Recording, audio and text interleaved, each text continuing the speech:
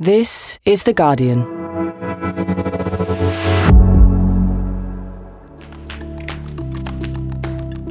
Today, the first of a special two-part investigation about two ordinary people who find evidence of a war crime and then decide to go undercover to find the man responsible.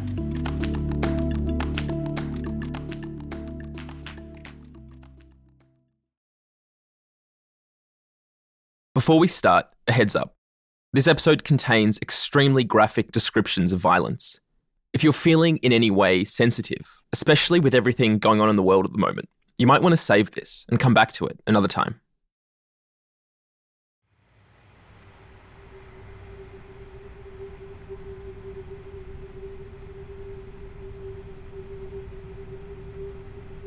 A few years ago, somewhere in the Syrian capital, Damascus, a laptop broke down. This particular laptop belonged to an office of a Syrian intelligence agency called Branch 227. And hey, wherever you are, good IT support is hard to find. So one of the commanders of this unit says, "I know a guy. He's a young recruit to a militia working with the Syrian army, and he's good with computers." But what the commander didn't know was this young guy, he was also filled with doubts. Doubts that he's on the right side of this civil war that's been engulfing Syria since 2011. Whether he's doing the right thing, fighting on the side of the government. And when he starts looking through the laptop, trying to fix it, he sees something. A video. And even in a country where the government has levelled cities to the ground, killed hundreds of thousands of civilians, and disappeared tens of thousands of others, what he sees in that video leaves him astonished. What he does next is reckless. He knows who this laptop belongs to, what Syria's intelligence agencies do to people they think are traitors. But in that moment, he doesn't care. Something seizes him. He feels like he has to do this. So he makes a decision that's going to change a lot of lives. He copies the video, finds the contacts for a Syrian anti-government activist living in Paris, and he clicks send.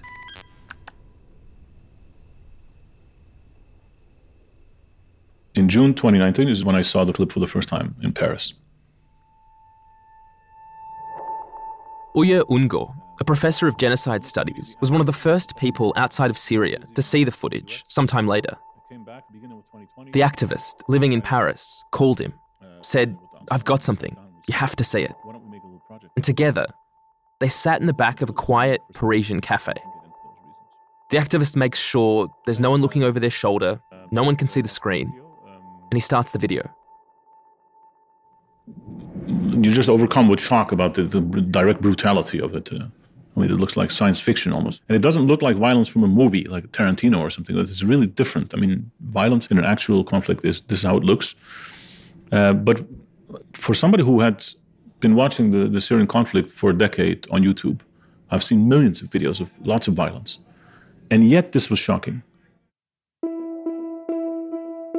This is the story of a secret war crime committed by one of Russia's closest allies, the Syrian government, in a conflict where the brutal tactics we're seeing now in places like the Ukrainian suburb Bucha were pioneered and perfected.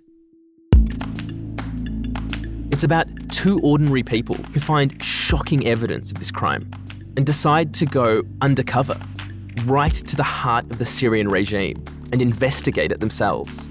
And it's about where this journey leads them and how they're still struggling to find their way back. From The Guardian, I'm Michael Safi. Today in Focus, investigating a war crime, Part 1, the search for the Shadow Man.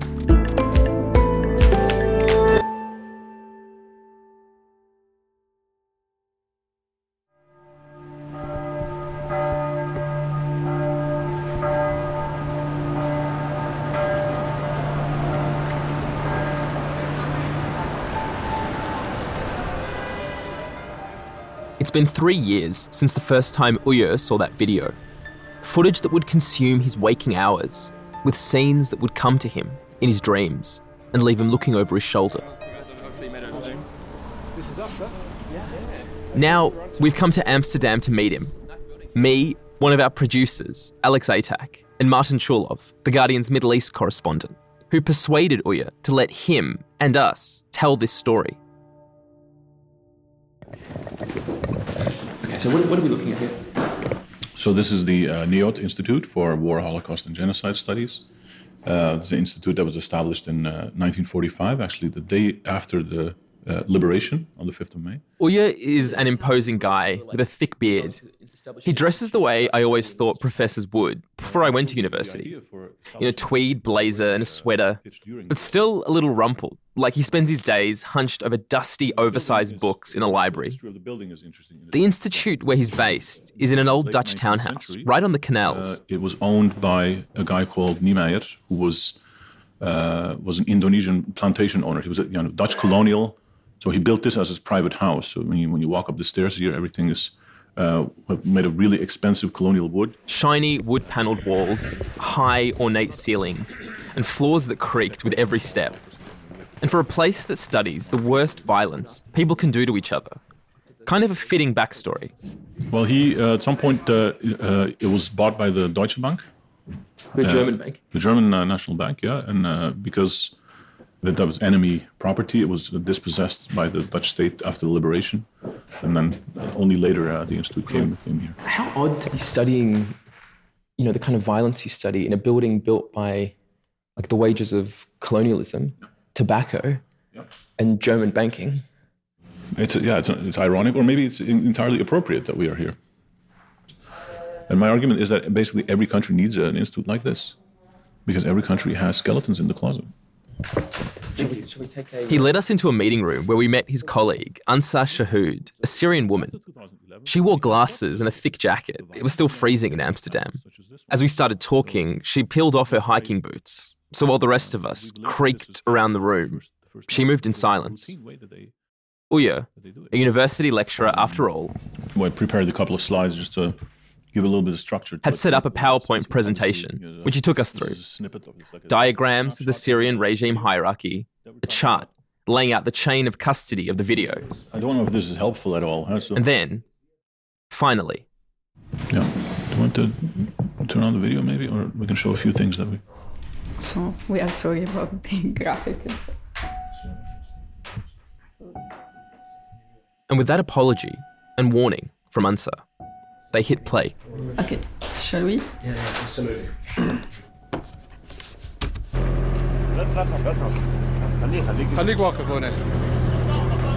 It's really good quality footage of what looks like a block of flats that have been razed to the ground. There's piles of dirt and rubble, stacks of car tyres, grey concrete pillars. And then a young soldier in green army fatigues appears on screen. He's holding an older man in a blue tracksuit by the back of his jacket. The prisoner's eyes have been taped shut, rolls of clear plastic tape around his dark hair. His hands are tied behind his back, and the soldier, holding him by the arms now, walks him forward. And without much effort, there's no fighting back or struggle. He shoves the man forward, and the camera follows him as he falls into a deep pit. He can't see where he's landed, but I wonder if he can feel them. The bodies. Men with their arms behind their backs, blood on their necks, faces frozen in shock and pain. None of them moving. I looked over at Alex at this point, and he was glaring at the screen. I think I had the same expression. Hey! Hey! You hear a shot, and the victim's legs kick in the air. A second shot, and slowly, he stops moving. If this were a film, some horror movie, the camera would linger on this pit, this scene from hell. But it's not a movie. And before you can catch your breath, the camera pans up again. And they've brought another prisoner. This one with a moustache and patchy hair, his eyes taped shut, and he's led to the edge of the pit and tossed in like rubbish. Ru, you hear a voice say, wait. And this time, the cameraman lingers. For about 10 seconds. On this frame of tyres and clothes and bare feet and hands. He waits so long that I thought it might be over. And I realised I'd gone numb. Like my mind couldn't begin to start making sense of this until it could be sure it was finished. And now that it looked like it might be, I started feeling sick. And then the camera pans up, and the soldier's holding another guy. It goes like this for 6 minutes, one man after another.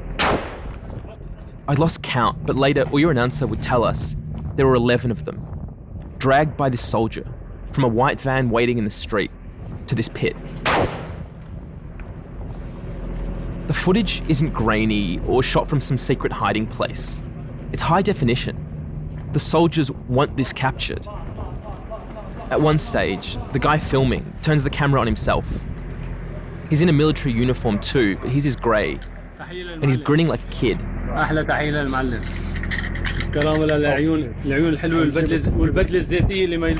Salute to you, boss, with your beautiful eyes, he says, in the flourishing, exaggerated way Arab men often address each other.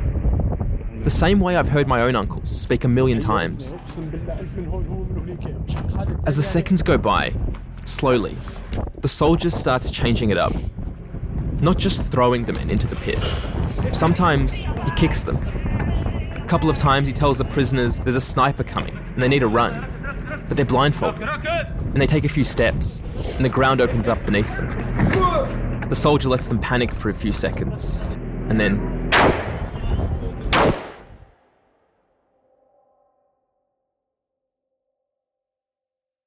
The first time I watched this video, it was this variety that I kept thinking about after.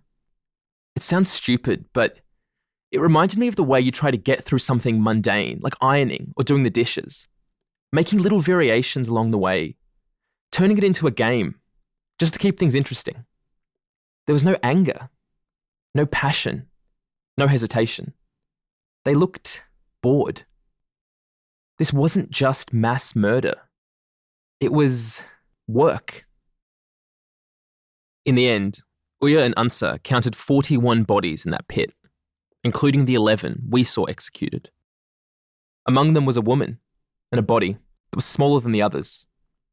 They think it's a little boy.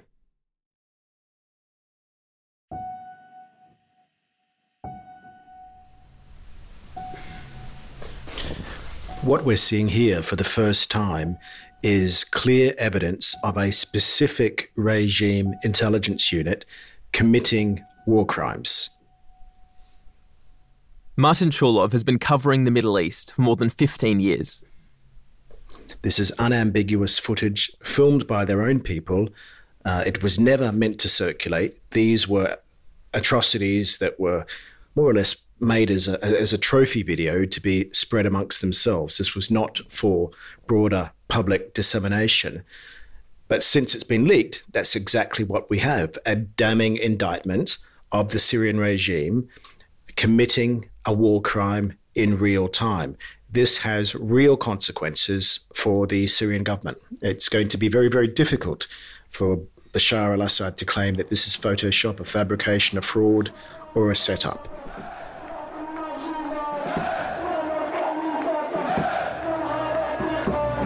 He's been to Syria more than a dozen times to report on the country's civil war.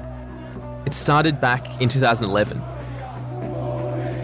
Chaos in Syria. Videos on social media sites show intense fighting across the country. The peaceful protests calling for an end to decades of repressive rule by Bashar al-Assad and his family. And one of the world's longest-running dictatorships. But when the Syrian regime cracked down on those protests brutally, cell phone video of demonstrations met with bullets from security forces. They gave way to armed insurgencies across the country. News agencies are now reporting that security forces have since opened fire on these people. There was the civil war we all followed in the news. But in areas held by the government, Syria's intelligence agencies were fighting another war. It was against people, families, whole communities who were thought to be disloyal to the government. Tens of thousands of people disappeared. They've never been found. Before this footage, we've only ever had glimpses of what happened to some of these people. Those glimpses have come through testimony from people who survived Syrian prisons. Through pictures, thousands of bodies, tortured to death by the regime, smuggled out of Syria. And through satellite imagery, used to identify mass graves. But there's never been evidence like this. The act itself, a massacre of civilians, filmed as it's happening. This is the very first time we have clear-cut evidence of a regime unit doing exactly what they had been rumoured to have done. Assad and his officials over the years have claimed that any evidence of Syrian forces committing any atrocities is fabricated, or it's opposition people disguised as regime officials in shooting or raping or torturing. But here is a fact that can't be contested. And it's going to be very interesting to see what any tribunal or court is going to do with the evidence that is presented to them. And if we can pin this down, this particular event, to a date and time, to a moment in time, that is an essential component of any move towards restorative justice.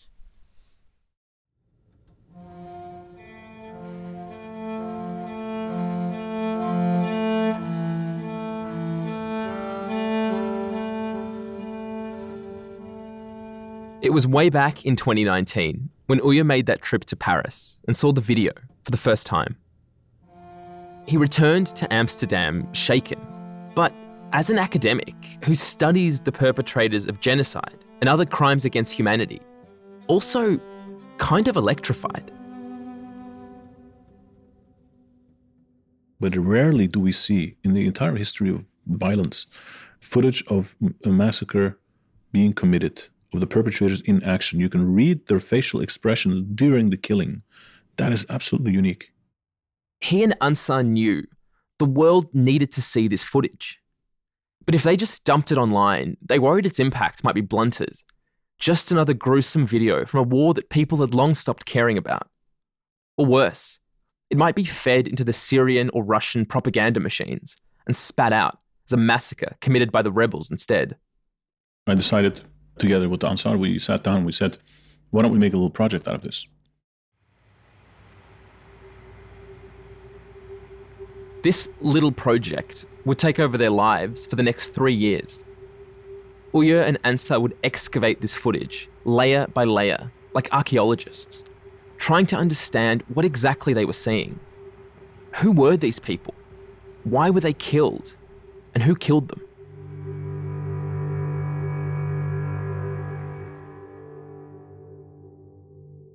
We literally organized study sessions where we got together in each other's apartments and then went through the video, because obviously two can see more than one.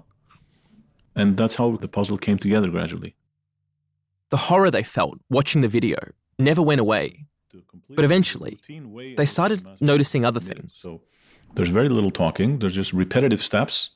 You know, take the victim from the white van, walk them to the pit, make them stand at the edge of the pit, kick them in, shoot them in the head, maybe do a control shot if they're not dead yet, and repeat. And the second thing is the complete, not even the ordinariness, but the banality of the victims. The completely normal, lower middle class Syrian guy. I've seen thousands of these people when I was in Syria. By that he means nothing flagged these people as activists or opponents of the regime, or members of communities that the Syrian regime considered suspicious. They are obedient. There's almost nobody who protests. Not even a bit. Some of them have white zip ties and others have black zip ties. And that means they were picked up from different checkpoints, most likely, or in a different context. Yeah? And this you notice when you watch it more often. This is why, unfortunately, we had to watch it more often until we started getting nightmares of it. So these details, these kind of gruesome, morbid details, you realize it. And they're all part of the puzzle. They're all pieces of the puzzle. First, before they could get to the bigger questions of who was responsible for these killings and why these people, who looked like civilians, had been rounded up and killed, they needed to figure out where and when this video was shot. And they had hints. The metadata of the video had a date stamp, 16 April 2013. And there was this piece of graffiti in bright red on one of the grey pillars in the background. And here you see the graffiti on the wall. There it said, here we froze it, and it says Fatah Balad Yalda. which gave us a first indication of more or less where it was. Fatah Balad Yalda. Yalda has been liberated. Yalda, a suburb in southern Damascus, which was confusing because at that time in the war, Yalda wasn't held by the Syrian government. Still, for more than a year, Oya and Ansar started calling what they were investigating the Yalda massacre.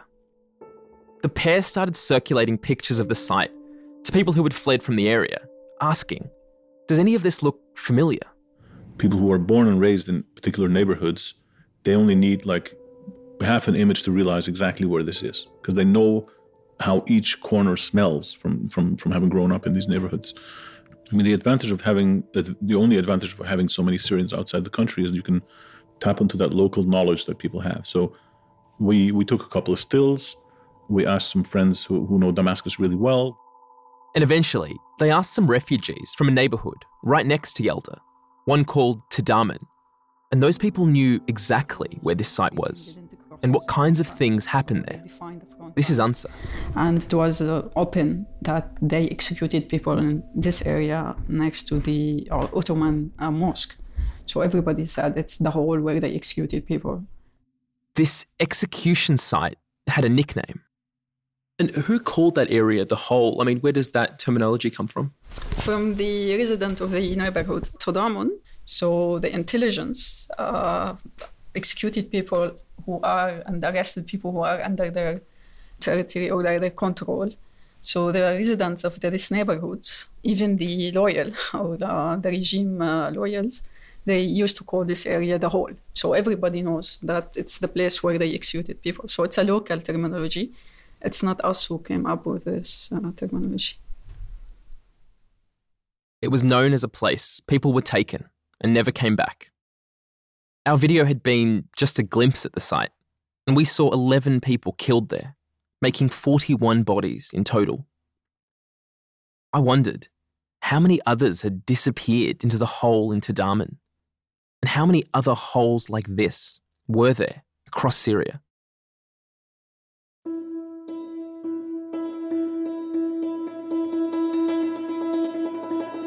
Figuring out exactly where these killings had taken place raised another question. Why? Why had these people been killed? For those who followed the Syrian war, Tadaman hadn't really caught much attention. Yeah, lower middle class, informal settlements since the 1960s. And it's basically run-of-the-mill neighborhood, nothing really particularly exciting there, really. In 2012 and 13, there was terrible fighting between the Syrian army and rebel groups for the suburbs of Damascus. One of the front lines ran through Tadaman, a poor neighbourhood of a few 100,000 people. The war was being fought street by street. Areas were changing hands every few days. Sometimes, when the Syrian army took back an area, they'd take revenge on the people they suspected had helped the other side. But that wasn't true of the neighbourhood around the hole. As far as anyone knew, it had never been taken by the rebels for any length of time. There was no reason to take revenge against anyone there. It pointed to another possibility. The killing in this area was a form of cleansing. So cleansing the area of, not of disloyal people, potentially disloyal people. Potentially disloyal people. Not enemy fighters or those who would help them. Not even government critics. And Ansar told us it was cheaper to kill them than to throw them in jail. The cost of arresting people was overwhelming for the regime budget back then, if we can say that. The regime couldn't actually cover the cost of arresting, so they took decision, we think it's November 2012, to kill and eliminate anyone they arrest. Maybe that's why the soldiers looked so bored. This was just work, a chore.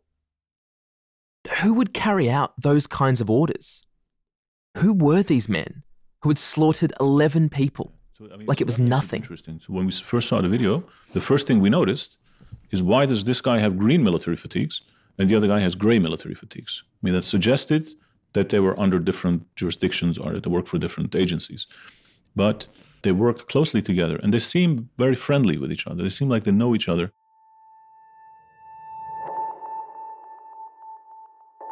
The soldier who looked like he was in charge, who actually did the killing, wore the olive green fatigues of the Syrian military. You can hear him in the video barking at the men he's about to murder. Don't move. Keep walking. Hurry up. And asking at the end, are there any more? He wore a fishing hat pulled down over his face, but you could still make it out. By the time we met Uya and Ansar, they'd spent years of their lives staring at it, trying to read it for clues. Uya has watched thousands of videos from the Syrian war. I asked him what exactly he saw in that soldier's face. Yeah, he has a bit of a long face. It's a little bit boyish.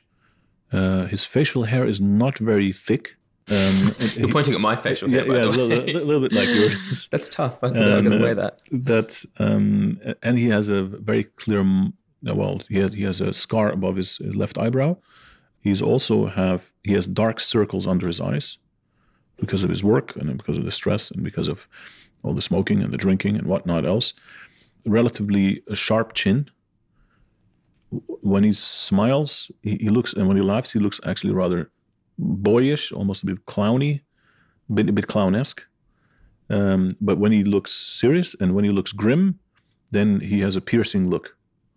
And that piercing look is something very difficult to look at for a longer period. Because then you see the face of the killer. That I find difficult to bear, to be honest. Because lots of people have seen that look. Yeah, absolutely. Yeah. And that face was all they had to start with. No name sewn onto a jacket or overheard being said out loud in the video. No badge or license plate on the van or anything else that might identify who he was. They created a network of locals, people still living in Tadaman, who became their field researchers. They'd get on good terms with the local officials, ask, who's responsible for security around here? Which unit? What are their names?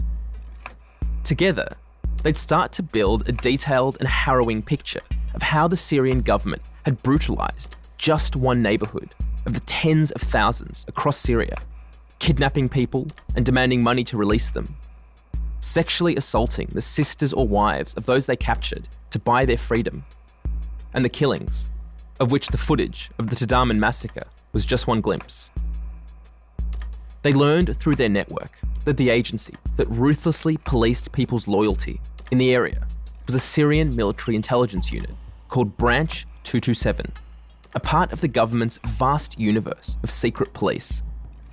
These military intelligence agents were feared across Syria for their power to arrest you without explanation, for the network of secret prisons they ran, in which an estimated 13,000 people, at least, had been tortured to death over the course of the war. Hiding their identities was part of their job.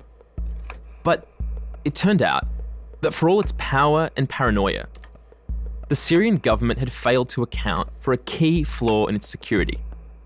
A highly sophisticated tool, perfectly crafted to illuminate the shadow world in which its agents operated.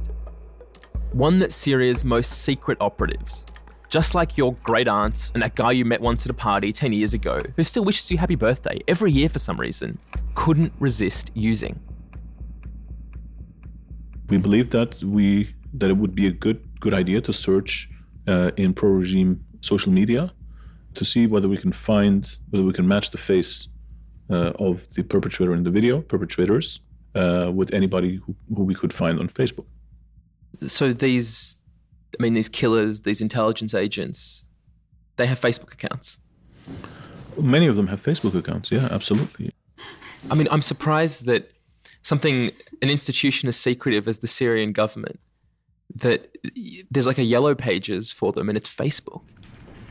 We wouldn't be surprised that after a while we would find Bashar al-Assad's secret Facebook page himself. Who knows? The regime is a small world. Almost every day, for more than a year, Ansar sat on Facebook, trawling through the accounts of Syrian military intelligence agents, one after the other, looking for the killer, someone she and Uya had come to call the Shadow Man. She would use the pictures that known regime agents were putting up and seeing who else was in there if they had accounts, always searching for agents of Branch 227. She relied on her knowledge of the regime and Facebook's people you may know algorithm and would add them, one by one, to a burner account she had set up under a fake name. So you were spending just hours looking through profiles. I mean, his face must be just burned into your brain. Indeed. Yes. Yeah. Of course, you are obsessed to find him. This one time we were in Berlin again, just enjoying that kind of relaxed a few days out. And then there was in a restaurant, there was a guy who had a scar on his eyebrow. And we kind of froze. But everybody starts looking like him after a while, you know? And this was how they worked for nearly 2 years, hunting for the man with a scar over his right eyebrow, scanning through faces on a screen, seeing the shadow man everywhere they looked, and finding him nowhere, and working in total secrecy. They feared if the Syrian government learned this footage was out there, the young recruit who leaked the video could be in danger. They could be in danger. The killer might get spooked and delete his Facebook profile, scrub the internet of any sign of his existence, and a crucial clue to a crime committed during one of the bloodiest wars of the past decades would slip away from them.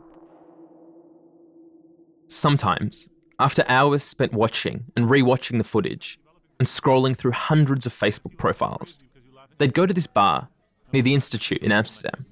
It was on a canal with neon lights. They took us there. It was full of young Dutch people drinking and laughing, and these two academics, a big bear of a guy and a slight woman with short hair and glasses, moonlighting as detectives, looking for a mass murderer. Welcome to my life. This is exactly how we run the research. You have to focus on this research on the violence, and then you quickly have to kind of switch gears and then just chill out. And we sat here a lot after doing a whole day of this massacre. We sat in a cafe, we had a drink, and then we tried to push it away. I mean, one of the more difficult things about this research is that you can't share it with anyone. I mean, I haven't told my wife about it. I haven't told my parents about it. I haven't told my sister about it. I haven't told some of my closest friends about it. So that's just the two of us. That's it. Coming up, more scrolling on Facebook. And then, a friend request.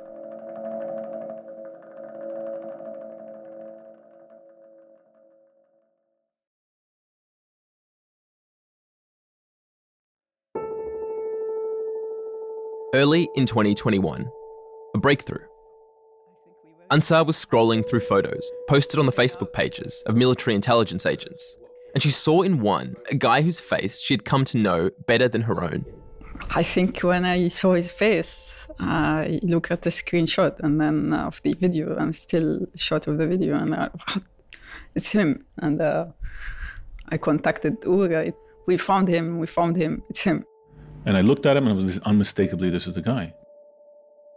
He was in another agent's photo and looked like any guy in his 20s, sitting in a kitchen, smiling and playing with his phone. Dark eyes, thin beard, and a scar across his right eyebrow. And because Syrian secret police still use Facebook like it's 2007, he was tagged. And I distinctly remember the moment of euphoria when we found him. Of all these, there must be tens of thousands of intelligence agents in Syria.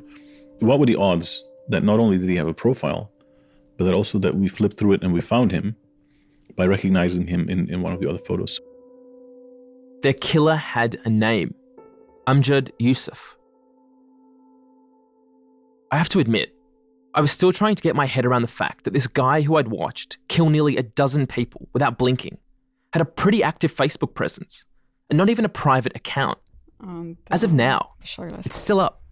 And this is the Facebook of Amjad. But just as we click through his profile pictures, there's a picture of him at the gym, literally gym selfies, photos of the Syrian president. This is from the office. It's so banal. Yes, he is. Using her fake account, Ansar added Amjad as a friend. Amjad must have found her picture, showing half her face, wearing a sword necklace and a flower between her fingers. Interesting. Because after a few hours, the shadow man, with a public Facebook profile, accepted her and Ansar decided to take a chance. She wrote him a message. Yes, we wrote a bit. I explained what I'm doing. I said like I am a Syrian from Homs, and I'm doing research on the Syrian army, and I would like to talk to you. It wasn't a complete lie, but it wasn't the whole truth either. I am from Homs, originally from this certain neighborhood. I'm studying in Holland. My thesis is about the Syrian army rule in the war, and I would like to talk to you. Then he said, hello, and he started answering, asking questions. Where particularly in Homs, since when you are out of Syria, why you are out of Syria, what are you doing exactly? Before she had a chance to figure out how she'd respond, her phone started buzzing. Then he called. When you saw that he was calling you, what did you think? I was very excited. I wanted to see the guy to confirm that it's him. Who is it? How he speak? What he's gonna tell us. And so did you answer? I did answer. كيفك? And I smiled. Hello. How are you? ماشي الحال. تمام. كيف شغلك؟ كيف دراسي؟ ماشي الحال. ماشي الحال.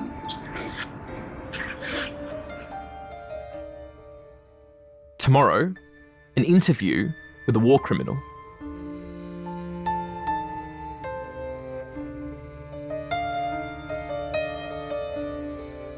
Thank you very much to Ansar Shahood and her research partner Uya Ungur, as well as to Martin Chulov, The Guardian's Middle East correspondent, whose coverage of this leak and investigation can be found at theguardian.com. That's it for today. We'll pick the story back up tomorrow. This episode was produced by Alex Atack. Sound design was by Axel Kakutier. The executive producers are Maithili Rao and Phil Maynard. We're back tomorrow.